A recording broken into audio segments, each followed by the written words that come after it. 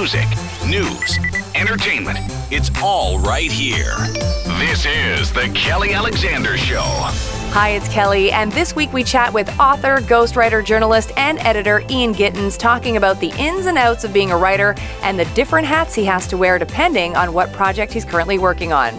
We also welcome up-and-coming Canadian R&B artist Myles Castello, who hails from Toronto, chatting about his latest single, Sangria, and the work that he's putting in to take his career to new heights. Myles, how are you? I'm good. I'm really good, actually. Awesome. Well, thanks so much for making time for us. For people who don't know about you yet, I'm going to pick your brain a little bit. So can you tell people how you got into music, growing up in Toronto? I guess I always liked music growing up, but I didn't really start taking it seriously until I had an injury. I used to be a gymnast, and I ended up just kind of doing other sports on the side. And then one of those sports was BMX, like biking and trekking and stuff. So I ended up breaking my arm on my bike, and then I ended up with all this time off from training. So I ended up picking up a guitar, and then from there just started like writing songs and just kind of starting the creative process of making music. But yeah, it was definitely always there, but it was that moment, I guess, that really kind of switched it over for me. And when you picked up the guitar, did you sort of feel like that was your spirit instrument, or did you think you're going to learn to play other things? Because I think I read that you know how to play the piano too.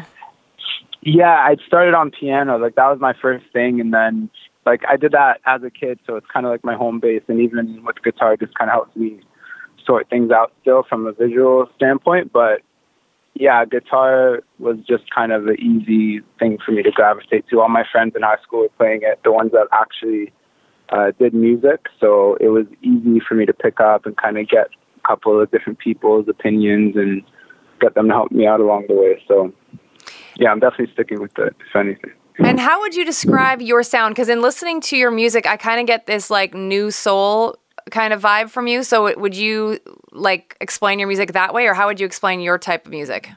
Yeah, I guess the R&B part of it is the soul aspect, and I think a lot of the music I listen to, especially if we're talking guitar alone, it's like influenced by blues. So melodies and stuff, and just kind of the emotion aspect of it, I like to kind of carry in from there. So it definitely has that soul aspect to it, and a bit of pop, a little bit of R&B, and that's kind of home base for me.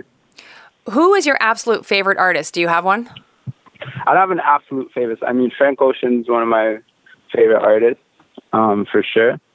Absolute favorite is difficult. Depends on the day, how I'm feeling. That's a good answer. I like that. Who is Myles listening to though now, like in his phone? Like who are you listening to? I'm listening to, more recently Drake's new stuff. I still listen to Childish Gambino. I listen to Coda, the Friend, another rapper. J. Cole, I like a lot. Halsey, it's cool. Like different artists from different genres. I think the ones that I kind of bounce between are usually R&B, rap, and I guess more singer-songwriter genres, but those are kind of the artists I've been circulating recently. And being from Toronto, obviously Drake kind of has a big influence, I think, over every Toronto artist in some kind of way, just because of the way that he still cares for the city, not to mention the way that his career has gone, and the fact that he's even back there now, building that huge mansion and living back in the city, I think, most of the time. What is having him as a Torontonian mean to you? Like, do you look up to him quite a bit and how he's gone about his career? Yeah, it's like, I think for anybody, it's like he inspires people outside of music, I think, to even just do, right, and to kind of go for it. And like Toronto, I guess before the Bieber, The Weeknd, Drake, it's like it had a different look to it, right? I wouldn't even say stigma, but it was kind of the underdog, right? Mm-hmm. And he definitely brought it on to the mainstream to a point where it was like Toronto is definitely on the map. And it is inspiring, I think, because it just kind of lets you know that things are happening and that they can happen from anywhere, really, nowadays. Your latest single is called Sangria. Tell us how it came about. Was it a challenging song to write and put together? And how did you know that you wanted to release that particular song as a single? It wasn't challenging for sure. That song kind of came up pretty quickly. I had like once I got the idea, I was at this writing camp, and I was with this other producer named Maya, and we were just like kind of listening to different beats, and then she had this one like bass line that I kind of gravitated towards, and then I started doing some guitar improvising over it, and it kind of became the main section for that song. So from there, I just kind of took it home, wrote to it with the idea I had, and then that was it. Do you find that there's a consistency between all of the singles you put out so far, or do you find that you're like continuing to evolve and you're not even sure where you're headed at the moment? Yeah, I think definitely evolving. Like I have a pretty solid sense of where I want to go going forward in terms of like the creative process and all that. But I think in terms of like the recent singles or the past singles I put out, it's like they all have different flavors. Like there's some things that are in there that I guess you can kind of say are in the other songs as well, like certain elements musically, but the flavors are all different. I want to keep things evolving as I go as well, and develop and grow and everything. And for you, like I read that obviously all artists have been affected by the current situation in the world. And I'm just wondering, like I read that you had done some virtual tours. How did that feel to do your performances that way? And do you think that's going to be, in some regard, a way of the future? It definitely felt weird at first. And I feel like I did it pretty early on too. Like now I'm seeing like more things pop up like that. Like I kind of did it right. Like it was, I think like February or something. Okay. In March, where I kind of started going with it, and it was weird at first just because it was like there's no audience, right? You're playing to a phone, so in that sense it was a bit strange, and then it got a little more comfortable, and it was kind of a way to keep up the live chops at the same time, considering. So I think going forward, everything's going to kind of lean towards that. I mean, there's already artists who are like getting on to like big virtual tours or setting up virtual shows, and even going forward after the whole pandemic, it's probably going to stay that way and continue to be at least an option. Mm-hmm. Even though live music's going to come back, it's definitely going to be in the conversation still. Can you tell us a little bit about your journey to sign with Warner Music? Because not everybody gets a record deal. And so I'm just wondering like what it is about yourself that you think stuck out for Warner to take a chance on you. I think the biggest thing was that I think work ethic was a big thing for me. It was I interned there. Before I even got signed there, I was an intern there. I got in. I kind of learned the business side of things. I was doing another program. It was an artist development program, and they like kind of bumped heads, and they both knew about me, and then I ended up working with both Warner and then Coalition Music at the same time. So I think just kind of the consistency and me just showing up every day and just kind of being eager to learn. And then aside from that, they asked me to play one day in the office, and then I played kind of at this Christmas party thing, and then that was where it was really like, oh, this kid has something. Let's get something going with him. That's really amazing. That's a really good story. Naturally, yeah. Like it came, yeah. It's always good when things are organic. Yeah, cool. That's for sure. Exactly, yeah. Yeah. I think it was definitely pre-planned on my end. For sure. Can you talk to us a little bit about the state of R&B in Canadian music? Like, how do you find it's going? Do you find that there is other artists like you where you know that there's a bit of a community? Because I know, like, for example, I work in pop radio, so I end up interviewing a lot of people like Tyler Shaw and Scott Hellman, who, of course, would be a label mate of yours, and just like Rhea May, like all those people that you kind of see at the Juno Awards. And that get consistent radio play across the country. And obviously they, I think, have a niche. I think they all have like even a mutual respect and friendship with each other. And I'm just wondering like if you feel like you have that. No, I think definitely. I think the only one I haven't actually talked to is Tyler out of those three. So Tyler's the only one. Yeah, I haven't really got to know him at all. I think I met him one time, but yeah, there's definitely like a mutual respect for everybody there. For sure. And I think, I always try and stay kind of in my zone in terms of the sound of it.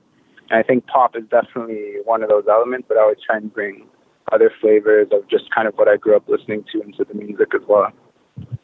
And what does Myles hope for himself for like the next 6 months to like a year? Like, is an album coming? Is it important for you to drop an EP? Like, what's the plan?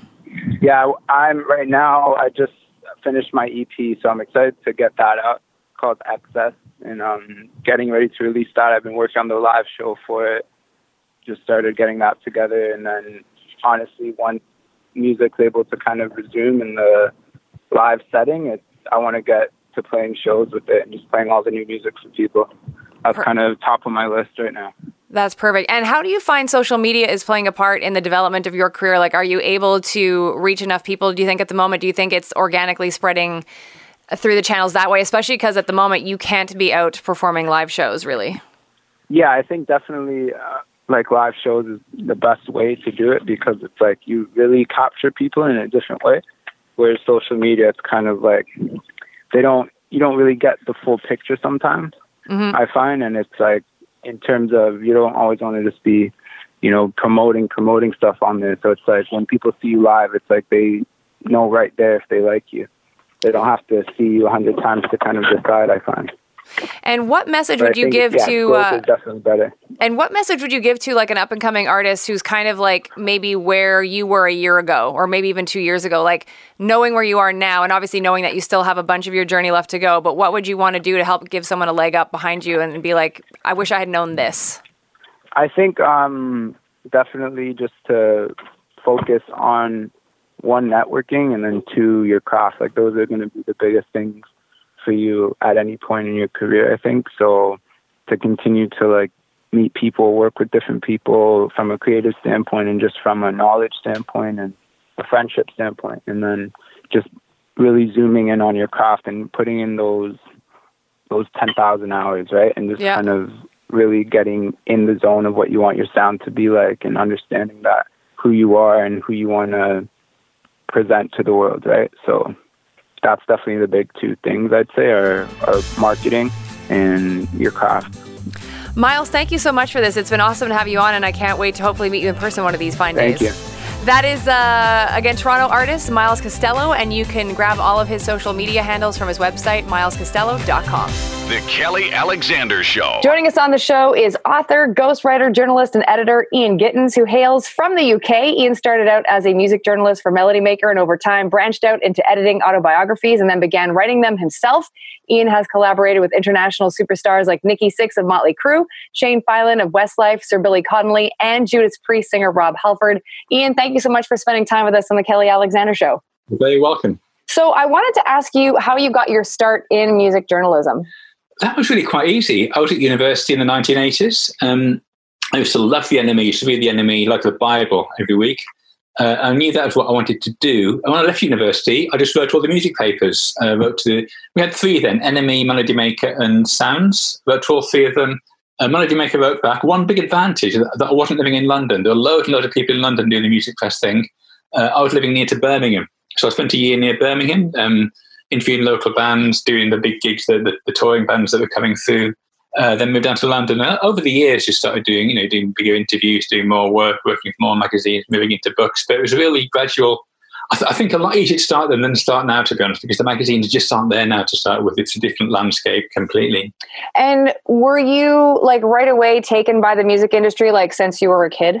No, really. I mean, when I went to university at 18, and that's when I like music. I bought singles like everyone did, I was buying David Bowie singles and T-Rex and Queen and that kind of stuff in the 70s. But my interest was really to do with the writing in a way more than the music. I used to read this guy, Paul Morley, who was a big news journalist in the 80s in Britain. I used to love his stuff. And I thought, I want to do that. Or that's the job I want to do, And then I moved to London, started becoming the music journalist. And I realised that he had a very distinctive writing style, which I couldn't do and didn't want to copy him anyway, and I found my own different way of doing it. What's your process for you?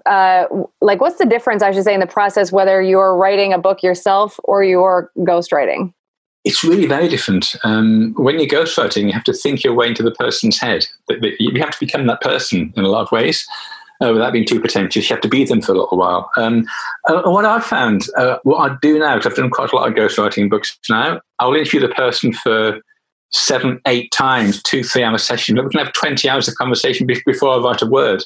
And a few times people have said, "Are you going to write anything then? I've been talking to you for 2 months now, I haven't seen a word." But it just means that when I do come to write, that they're so ingrained in my head. I spent weeks with Nicky Six. Nicky Six was different because that book was based on his diary entries, so that was a sort of different kettle of fish, really. But people like I did a book with David Essex. I spent weeks talking to him before I started writing. Rob Halford I spoke to for more than 40 hours. Normally for these sort of books you do about between 50 and 20 hours, I'd say. Rob, we were well over 40. And the book that's coming out, Confess, is a huge, like a slab of a book. It's enormous. It's called Confess, and it's his Bible in a way. It looks like a Bible. It looks like a big slab of old-fashioned text. I can't wait to, like, when I saw the news on your website, I was giddy. I'm like, I cannot wait for this book to come out. Speaking of that process with Rob, for example, I know you said you have like at least 40 hours of conversation with him. How do you go about, like, do you tape those conversations or are you making notes? I tape them. I tape the whole thing. And I used to go home and religiously transcribe it myself for hours. Now I tend to send them off to an agency because sometimes these books are really up against it. I did a book with Billy Connolly, the comedian, and it was 11 weeks to the day from the day that I first met him, shook his hand and had lunch with him, to me giving a completely book to Penguin. 11 weeks. And there's so little time sometimes. I haven't got time to spend a day or 2 days transcribing interviews. I need to be kind of having the material fed back to me to work with. And I mentioned to you before we started the interview that I had read the Shane book from Westlife. And I'm just wondering, like, in that particular instance, like, did you go off to like Ireland to spend time with him, or like, how does that work? No, because he was based near London at the time. Okay. He'd gone bankrupt, and he'd sold his enormous property in Ireland before he went bankrupt, and moved to live in London. So he was living with his wife and his 3 kids, quite near. And then about a year after the book came out, he moved back to Ireland. He went back and he found a place, because he always wanted to be there. I think he felt a little bit driven out of the country by what had happened to him and the circumstances and the bankruptcy. So he always wanted to get back there. When you write books in the first person for these artists, if there's little anecdotes and stuff that they would have, like that they've mentioned in their conversations with you, do you then sort of embody that as you write it? Is that how that works? Yeah, you tell the same story in their voice, and you try and as accurately as you can to what they've said. Okay. Sometimes you put in a little joke for them to make it a little, I mean, all of us, given the chance, write better than we speak. We give it more consideration. It's a more kind of, it's a more thoughtful process in a lot of ways. So I take what they give me. I take the stories and the anecdotes and the life experiences, and I kind of mould them. And I kind of help them to say it in their best voice in a way. If they'd had a chance to sit down and they normally haven't got time to write the book, which is why they hire me, to write it for them. But I'll try and write what they would write if they'd had the chance to sit down and give the story some proper attention. When you transcribe, or when you have the transcription in front of you, do you like go through that then, Ian, and sort of put the book into sections, like how you want it to go? Like, how do you put, I guess it just seems so overwhelming to me. If you have like 40 hours of audio or 20 hours of audio, it's transcribed now, but then you got to figure out how it's all going to play out. Exactly, and that's the time-consuming part of it, really. I mean, doing the interviews is normally really interesting, really, really exciting sometimes. Doing the writing is very fulfilling when you see the whole thing coming together. That bit in between where you got the pickaxe out and you're saying, okay, that goes there. Because what people tend to do, people jump around in their stories. I mean, Rob Halford didn't talk me through from 1973 to 2020. I was asking about something that happened around British Steel in 1918, and you go, well, that was interesting, because, but something else that we did, when we did Defenders of the Faith, and then jump forward to Painkiller, and obviously you let the conversation flow. I can't keep pulling him back, like a child, go back to that. So I have to kind of let the conversation flow and go where he wants it to, and then gently lead him back, coax him back. But then when I come to have the transcription, of course, I go, okay, this bit is 20 years later, that bit's 5 years earlier. And you do. I basically have all these files open for sections of but then when that's all finished and I come to write, everything is in place. All the building bricks are there. I know the voice super well because I spent 40 hours talking to the guy. I know all the material. And then the actual writing itself can sometimes be a surprisingly speedy process. It's the preparation that takes the time. That's what people don't realize, because even like when I do interviews, people don't realize how much time I spend on the back end preparing so that, the interview flows well, hopefully, and that the artist feels like you've done your homework. Do you have a preference, Ian, for what you write? Like, do you prefer writing? Because I know you also did a book on Depeche Mode. last year. Like, do you prefer writing your own stuff, or do you like taking these people's stories and seeing them come to life? I think nowadays, if I'm honest, I probably prefer the ghost. I've written a lot of books under my own name that I'm really proud of. I did a big book on Bjork years ago. I'm a huge Bjork fan, so I really enjoyed doing that. I did a book about Top of the Pops, the TV program that was on here for 40 years or more until it went off the air. When that went off the air, I did a book for the BBC, just talking to so many people who've been on it, from Meatloaf and Donny Osmond in the 70s right through to the current day, you know. And that was great doing that, really interesting. But nowadays, I'd say 3/4 of what I do just tend to be ghostwriting, and I'm quite happy with that, really. How do you go about selecting your projects, Ian? Like, how do you, because I'm sure, especially now, because you've had such success, especially working with such major artists, I guess there's a lot of people coming to you. So how do you book your time out? That is the way, naturally, a lot of people do come to me. That's how, I mean, Rob Halford was different because I chased him. I first emailed Rob Halford, or was it email? Yeah, emailed Rob Halford's management when Nikki Sixx's book came out. I did a book with Nikki Sixx, The Heroin Diaries, came out in 2007. It was an amazing story, and I thought, my God, these heavy metal people have got great stories. They've got. They're more fun than Radiohead. You know? They're more fun than Cold. It'll also be great, and of course, Rob with the whole story of coming out as gay in the 90s, Priest being so massive, playing Live Aid, being accused of trying to get their fans to kill themselves in court, and the main thing, just the years and years of being this macho world of heavy metal, having to hide his sexuality. I thought, what a great book he must have. And the other thing that I think, in a way, what clinched it for me getting that book was we were from the same town. We both came from Walsall near Birmingham. It's quite a distinctive accent, you know. When Rob, for 10 years, Rob said, I'd never met the guy. I get about once a year I'd email and say, any interest in doing the life story? His management would very politely and say, no, not at all. And I saw interviews where he said, I'll never write my life story. And I thought, okay, it's not good. But I kept trying just for the hell of it, you know. And then he's 69 now, he's 70 next year. And I think about a year ago, he just suddenly thought, I want to write my story. You know, he got to the point in his life where he thought, I've got nothing to hide. Okay, I've done some really out there things, but why should I hide them? I'm happy with who I am. And then he went from saying he'd never write his story to really, really wanting to really needing to write his story, I think. And when the manager went, has this guy been emailing for the last 12 years about it? And he said he did Nikki Sixx's book. And, by the way, he comes from Walsall. That was it. I think Rob said, he comes from Walsall. I'll do it with him then, you know. And then I met him. I came out to, he lives in Atlanta. In Phoenix. Sorry, he lives in Phoenix. Okay. I did a week or so with him doing interviews, and then came back to England. He came over for a few weeks to stay in England, and I did a lot of interviews then. A lot more than I thought I would, because 40 hours is really kind of quite extreme, you know. But we got on really, really well. I mean, I was not a huge Judas Priest fan. I wouldn't pretend that I was, you know, any more than I was a Motley Crue fan, or can I say a Westlife fan, you know. And sometimes it helps to have that distance from the people that you're writing about. I mean, if I were to do a book with Bjork, I'd probably be tongue-tied and stupid and gabbling, you know. When you go in and I don't say just a job, it's more than that, but when you don't adore the person, in a way it helps you take a kind of pressure off the relationship. When I said to Rob that I'm not a huge Judas Priest fan, he said, good, I'm glad that you're not. You know, I'm glad that you know who we are, we know what we're about, but I'm glad you're not, you don't worship us, you know. Yeah, that makes sense. That's awesome. And talk to me about why you think so many artists have trusted you with their story. Well, I don't touch myself. It's in a way just, I mean, normally I'm sought out by publishers. Sometimes band managers, mostly it's publishers. I'll get a call from HarperCollins or Random House, say, do you want to do a book with, David Essex? And I say, yeah, that sounds interesting. David Essex has never heard of me. He isn't saying, get me that guy, I want him. I wish he was, but it's not like that really. It's more that I'm suggested by the management or by a literary agent. Then I normally meet the person to have a chat, see if we don't hate each other, see if we get on and we can kind of have a connection. Normally it's that kind of, I mean, they don't, I've had one or two that haven't come off, but normally they do. And then you just go, then you sit down with this person you've never even met before and ask the most intimate questions you can imagine, you know, about their childhood and their first sexual experiences and their music tastes and their politics. And these people who I know as well as I know you, I start asking these extraordinarily personal questions to.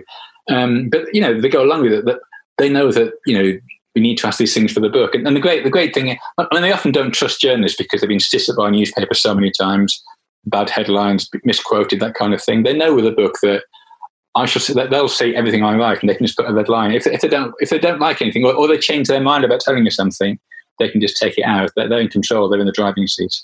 When you are done the book, do they go over everything? Like, how does it work for approval? What I tend to do nearly always, and it seems to work quite well, is I write the book, and as I write it, I send it to them. I send a chapter at a time. So Rob Halford, after about 30 hours of interviews, I started writing. I said, okay, Rob, here's the introduction. What do you think? Can you write it?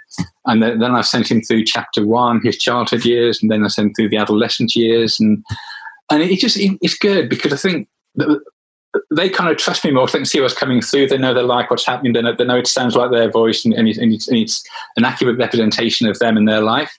And if I didn't do that, if I suddenly said, okay, here's 90,000 words of your life, and they hate it, we're pretty screwed, really.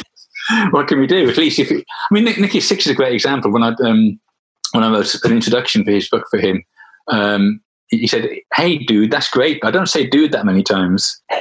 He said it twice in that sentence. Oh, dude, did I? But you get used to the book. Normally you find that the first 1 or 2 chapters that I send, somebody might say, "I wouldn't say that. That doesn't sound. That sentence doesn't sound quite like me." And then we tweak or take it out. But then after that, it's normally very little gets changed, really, because I get used to being them. They trust me being them. And it normally goes really smoothly at that point. And correct me if I'm wrong, have you done ghostwriting for female artists? I know you have the book about Bjork, but I'm wondering if you've ever actually worked with a female artist. I haven't, and I'm really interested by that. In fact, one of the few times that I went for a book and didn't get it was Sharon Osbourne. Okay. Actually, oddly enough, I used to also I worked for the Guardian newspaper over here, and about, I don't know when it would be, 2002 or 3 maybe, I suggested to them just do an interview with Sharon Osbourne around one of the big Oz festivals, and they said, "Yeah, who is she?" Because this was before she'd been on the X Factor, before she had that kind of reality show push, when she was just a music industry figure. I had to explain to them, well, she's this woman, she's married to Ozzy Osbourne, she's his wife, but she's way more than that. She saved his life back in the 80s. She's a force of nature. She's really kind of groundbreaking in the way she does things, and you don't want to cross her. And I sold, so I went to interview Sharon Osbourne, and we got on really well. And she had amazing stories. She's so funny, she'd say, "Oh, Eminem writes songs about trying to kill his wife. My husband actually tried to do it." She's making my lines all the way through. And after the interview, actually, as I was packing my stuff away, I said, you should do your life story because you've got an amazing story. And she said, "Oh, darling, I haven't got time to do that. I'm far too busy." I said, "No, not do it yourself. Get a ghostwriter to do it." At the time, I didn't mean me. So I hadn't started ghostwriting. This was before Nicky Six, so I hadn't done any ghostwriting. I said, "Find yourself a ghostwriter." And a week later, I got a call from her saying, "Are you going to come and write my life story then?" I said, "Well, I wasn't really meaning me." And she said, "Well, come to LA. I'll put you in the Sunset Marquee for a week and we'll talk and see what you come up with. And if I like it, we'll do the book." And actually, oddly enough, the first day I got to the house to interview her was the first day they were filming the Osbournes. Wow. I got given the address, got a cab over there. Front door was open, walked in. "Hello, darling." She came to meet me. And all the people setting up boom mics and cameras and lights. And I said, "What's this?" And she said, "Ian, this is MTV going to film me and Ozzy walking around the house. They're giving us so much money for it. Who's going to watch?" And I think she really thought that she'd pulled a fast one on them.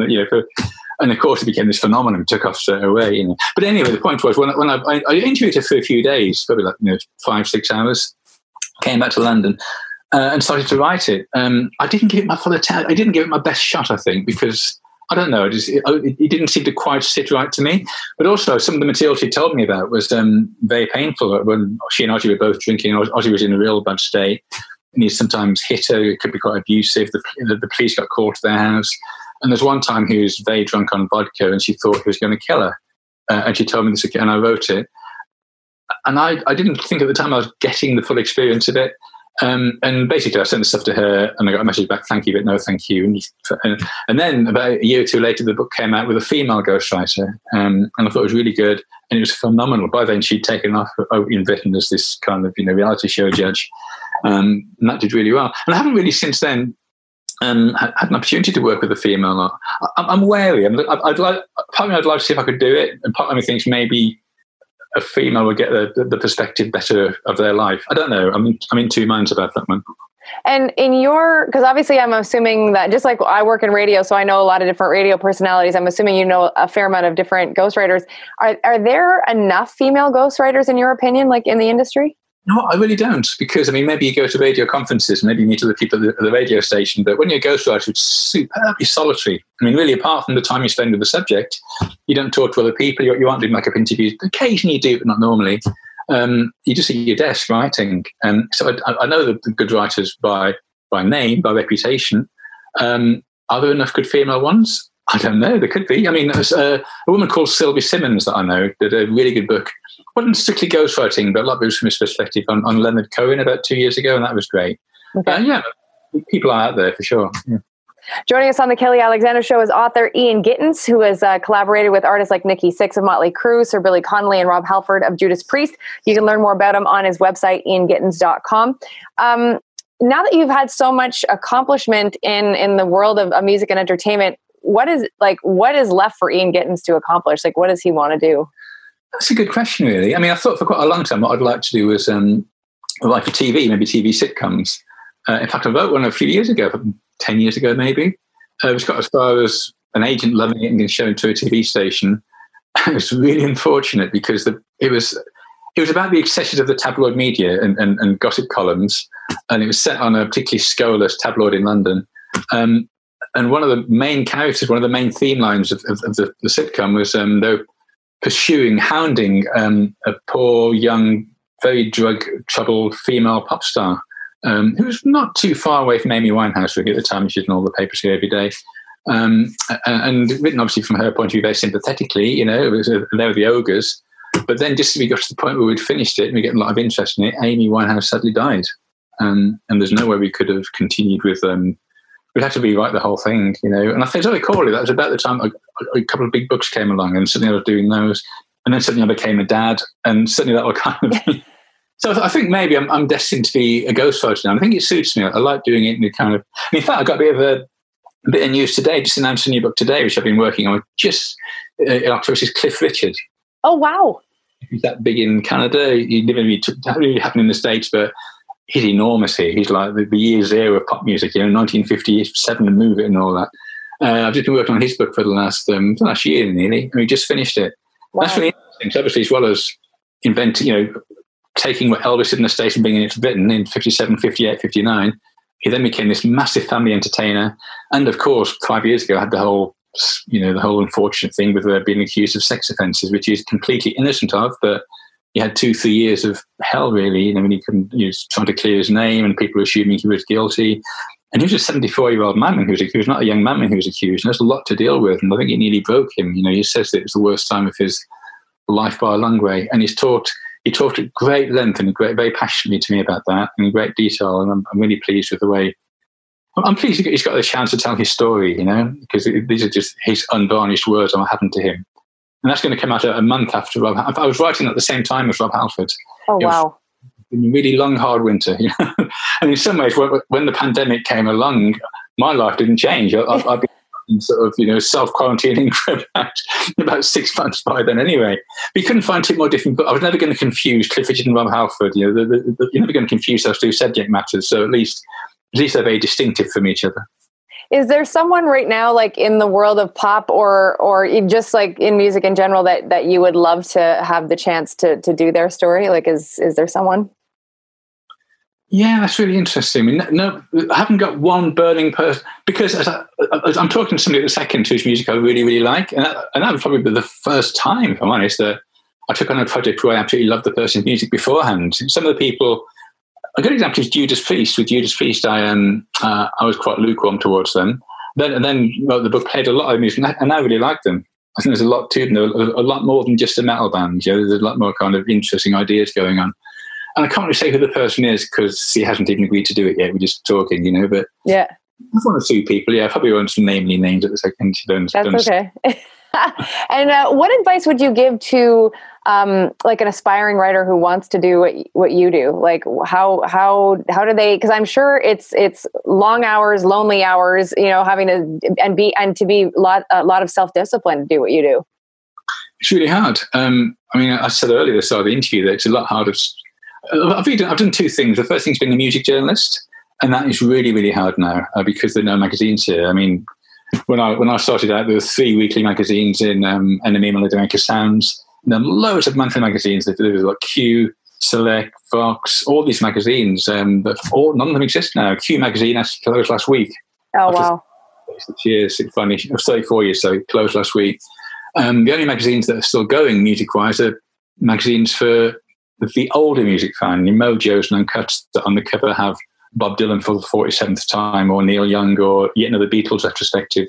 Basically, the generation who grew up buying magazines about music, they'll still do that, but they're now aging, and the artists are aging as well. So it's really hard. I mean, if you want to start out as a music journalist, I think my first advice would be don't expect to make a huge amount of money out of it, because, it's not well paid. There are websites, obviously, now that, but they tend to pay really badly or not pay at all. They say, do you want to review a record for the prestige of seeing your name on the site? And it doesn't pay the mortgage that well, prestige. It's just a nice theory, but so it's hard. I mean, I would say if you really want to do it, just make sure what you want to write about. Make sure that you really love it and write about things that you really love, and hope you find an outlet. Just try everywhere you can to find an outlet for that stuff. And the ghostwriting thing, I mean, it's hard because it's quite a hard thing to get into. Once you're into it, like most things, work will come to you sometimes. But the best way is to have a book, have a subject. I mean, if you can go to a publisher and say, "I'd like to ghostwrite music books," they'll probably say, "Well, join the queue." Of course. If you can say, "I want to ghostwrite Meatloaf's book," and Meatloaf's agreed to let me do it, that's a very different conversation, obviously. So the best thing is to, if you know an artist, somebody who hasn't done the story yet, or you see somebody who's got a great story, hasn't written it, approach the management and say, would you like a conversation about this? Basically, in both fields, I think, have ideas. That's the only way forward. And are publishers these days, Ian, like open to like, are they constantly looking for stories? Like, or is it getting tougher and tougher to get books made because the industry is evolving and changing? No, they still want to publish music books. It's getting harder to do the sort of more niche fringe figures, I mean, books on, I don't know, Pavement or Zebedee or Vampire Weekend, those can be quite hard to sell sometimes. It's going to go and look at a little independent publisher, like an independent record label, not being paid so much, just hoping the book takes off.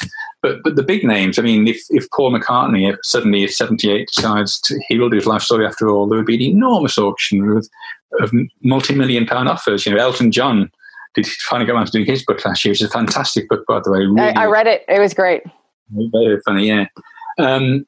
Those kind of names that are going to guarantee sales across the globe, there's always going to be markets for those. It's the smaller books that are getting squeezed and getting harder to find deals for.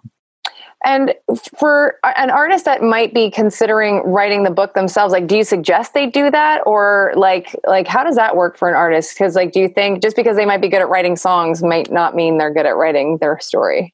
Yes, that's a good point. And a lot of people have come a complete cropper trying to do that. I mean, Morrissey insisted on writing a life story himself with no ghost, and it was dreadful. It was awful. I mean, he clearly is a fantastic song lyricist, one of the very, very best song lyricists. But I think when you come to write your own life story, I think it can seem like the biggest job in the world. You got to take your essence and put it on paper and get it all exactly right. It's really intimidating thing to do. I've had one or two. I mean, Rob Halford, I think, initially thought about writing it himself and maybe having someone like me in just to help him along and coax him a little bit. But I think then he thought, no, I want somebody else to do this. And he's really happy with how it worked out, and so am I. Not very few people can actually write their own book themselves. I think, actually speaking about the Smiths, Johnny Marr did, and I think made quite a decent job of it. Bob Dylan's book sort of works. Although, I mean, it's all over the place, but so is he. I mean, he's all over the place in the way that he's all over the place. So it suits. It represents him quite well. Is it hard if you are the artist writing your own story to like know which anecdotes to leave in or leave out? Because I know sometimes just being a radio announcer, you have to sort of be like, you have to do the self-edit, like where you want to tell a story on the air, but you're like, you can't get too into detail. You really have to develop that skill set. And I'm just wondering if like an artist would have that ability. We often don't at all. Elvis Costello wrote his own story about, 4 or 5 years ago. It's enormous. He could have been cut down to half the length and be an interesting book, I think, But I mean, even if they write it themselves, the book will then go to an editor and it'll go through lawyers. And they might say, that story about the groupie and the fish, maybe that one shouldn't go in the book. There's always things to look at. I mean, there's quite a few things that made the cut for Rob Halford book, which I wouldn't go into, just for legal reasons. Had to change 1 or 2 names along the way as well. Nicky Sixx was hilarious to see that the Herring Dog was riddled with libelous stories. But of course, they were his diaries, and these are his diaries. He wrote them down in 1987, and so he couldn't really start editing them. But when we gave the manuscript to the publishers, they were sort of having kittens, basically. And I got a call from one lawyer saying this story about Nicky in the brothel in Germany getting a blowjob at the same time as John Bon Jovi. We're not sure. This is very actionable. And I said, yeah, I'm sure it probably is. I'll speak to Nicky. And I spoke to Nicky, and I got as far as saying, Nicky, they want to take out the Bon Jovi story. And he said, Ian, tell them F you. If that, the book's not being effing published. I said, okay, all right. So I called them back to them. Nicky feels that he wants to keep it authentic and realistic, so he feels he should stay in. He feels strongly that creatively he should stay. And in the end, he stayed in. I mean, the publishers were trying to, and nothing ever happened. No comeback at all. Okay, that's amazing. It got worse. Ian, thank you so much for your time. I really appreciate this, and I just think it's fascinating what you do. And I guess my last question for you would be too, because you just mentioned that you had been writing 2 books at one time. Like, how do you do you have a daily routine for you because you're working at home? Like how many hours you spend writing? Like, how do you work that out so that you're not overwhelmed and then burnt out? Yeah, well, the first few weeks of the book, I signed the contract and I just run around quite pleased with myself, do a few interviews and get them transcribed and just leave them. The middle few weeks, this slight panic starts setting in, and I was like, how many words I've got to do each day. And then the last few weeks is absolute just blinkered full on. I've got to do 4,000 words today, and back and forth. And I wish that I did sit down on the first day and write 3,000 words and do that every day, but I just don't. It's just, it's the old blank page prevarication thing, basically. And also, of course, at the same time, I'm trying to take my boy to school and lead a normal life. So it's difficult, But you just have to make it work, really. You have to know, okay, I've got 7 months to write an 80,000 word book. Let's do this many interviews. Let's set this time aside, and you get better at it as you do more books. You get used to what you can do and what's realistic. Is there a magic number kind of for how long a book should be? So that it's not too long, like you were talking about Elvis Costello. No, normally you get asked to write between about 80 and 90,000. That's I'd say 90% of books. Sometimes they go longer. Cliff Richard just counts at 100,000. Rob Halford, I wrote 135,000 words, which isn't too far being double the length of a normal book. The publishers we had a few back and forth with the publishers. We were trying to keep in certain things. They wanted to cut it. In the end, it was 120,000, which we were quite miffed to lose a lot of the content. But at the same time, it's still half as long again as most books. It's still very, very long. So, it was a compromise in the end. But I'm really happy with it. In the end, all the things that we lost, I think, were expendable. Okay. Ian, you're awesome. Thank you so much for your time. And I hope to have you back on the show in the future. Sure. Thank you for having me. That is author Ian Gittins, again, who's collaborated with artists like Nikki Sixx of Motley Crue, Billy Connolly, and Rob Halford of Judas Priest. You can learn more about him at iangittins.com. The Kelly Alexander Show. Thank you so much for spending time with us on the show this week, and a shout out to our guests, Ian Gittins and Myles Castello. My thanks, of course, to our super producer, Adam Briso. And don't forget that you can follow us on many different podcast platforms, Apple, Spotify, Google Play, and Stitcher Radio. We'd also love for you to grab all of our social media handles by hitting up our website, kellyalexandershow.com. Have a great week. You and I will chat soon. The Kelly Alexander Show.